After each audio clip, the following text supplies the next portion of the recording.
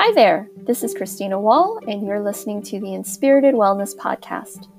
This podcast is for people who are willing to take responsibility for creating an exceptional life. For those who understand that cultivating the kind of freedom that comes with a truly healthy lifestyle is a commitment, but it's also a ton of fun and totally worth it. The information in this podcast is meant for educational purposes only and should not be used as a replacement for medical advice. Any questions or concerns about your specific healthcare needs or those of a family member should be addressed to your healthcare provider. Basically, I'm not a doctor and I am not giving out medical advice.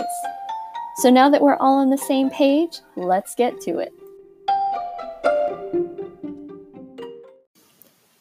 Hello, everyone. I hope you are all having an amazing day. This episode, or this topic, is actually probably going to be broken up into a couple parts. I found that when I was outlining what I wanted to say about this, I had a lot to say.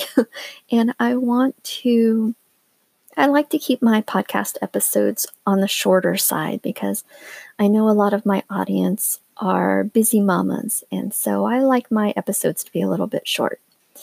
So this is going to be part one, and then there will at least be one more part.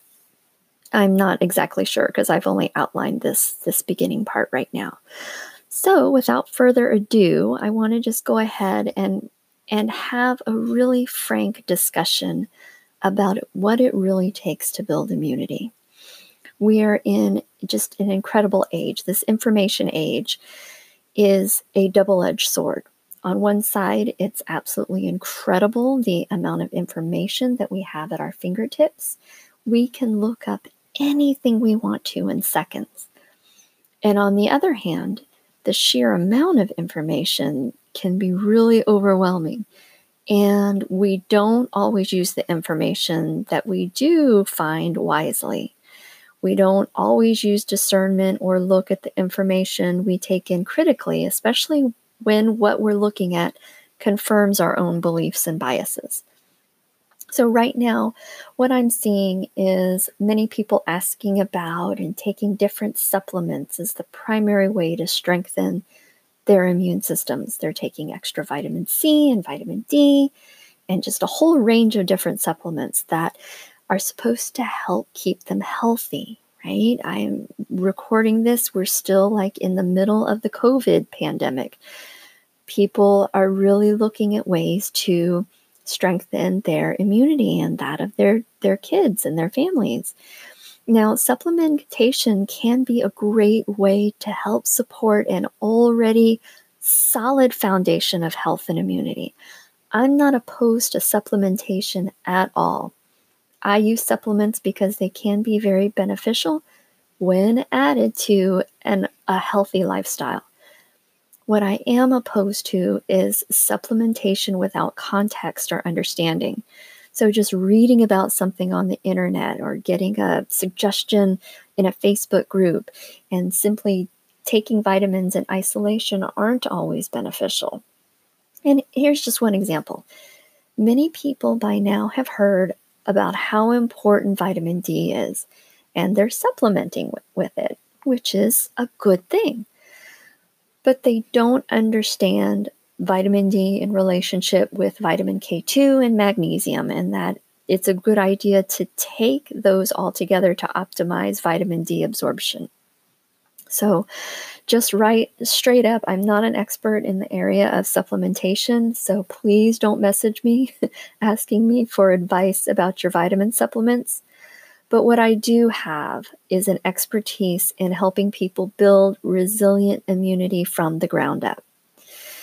Now, one of the most important things to understand is that you have two immune systems. You have your emotional immunity and you have your physical immunity. These two immunities are inextricably interconnected. So I just messed up that word, excuse me. They're very connected and they have a profound influence on one another. It's It's incredibly obvious when observing our easily triggered society that emotional immunity in people is acutely lacking. In Lauren Hubelay's book, Gemotherapy for Everyone, Restoring Your Immunity, she states, a strong emotional immune response provides you with the ability to separate what others say from your own truth. So these negative thoughts can penetrate our minds and stay with us instead of being processed out. And that can severely harm not only your emotional well-being, but your physical health as well. This can be a kind of harder concept to grasp because understanding physical immunity is a pretty straightforward concept. We get how good nutrition, sleep, hygiene, exercise, those things help build and strengthen our bodies. While what goes on with our thoughts and emotions it can be a little bit more of a nebulous concept. So it's easier to rate the state of our physical health. But how would you rate your emotional immunity? How triggerable are you? Do you allow for other people to have their own opinions without taking them as a personal attack on you? Do you feel like you have to try to control people so they behave in a way that's more acceptable for you or that makes you feel better? So when you have a negative experience or when someone says something upsetting, do you tend to ruminate on that experience for days or weeks or months, or are you able to sit with that and let it go? So I really want you to think about these questions. What is your definition of health? Is it the absence of disease? Is it eating all the right things? Is it the ability to run a marathon?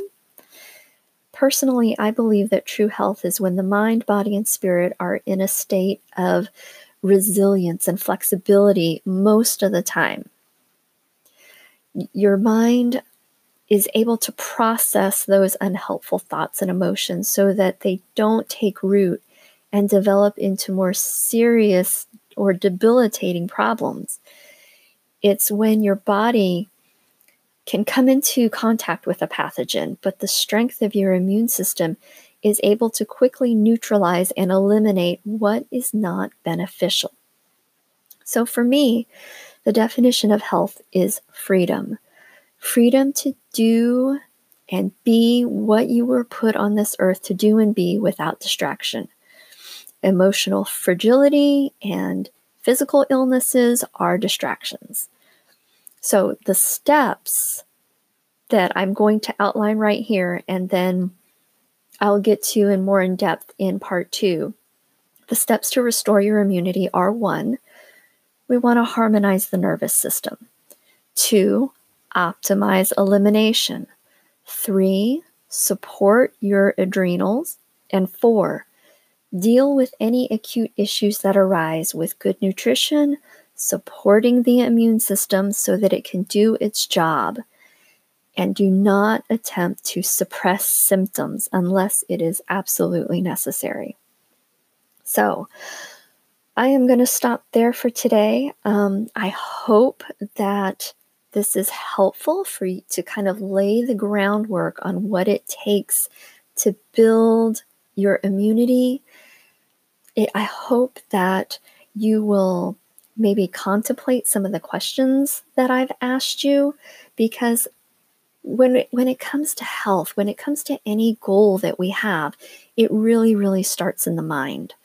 So I believe that you have to start there, because this is where you're going to find the perseverance and the drive to reach your goals, any goal, whether it comes to your healthcare or your career goals or your life goals.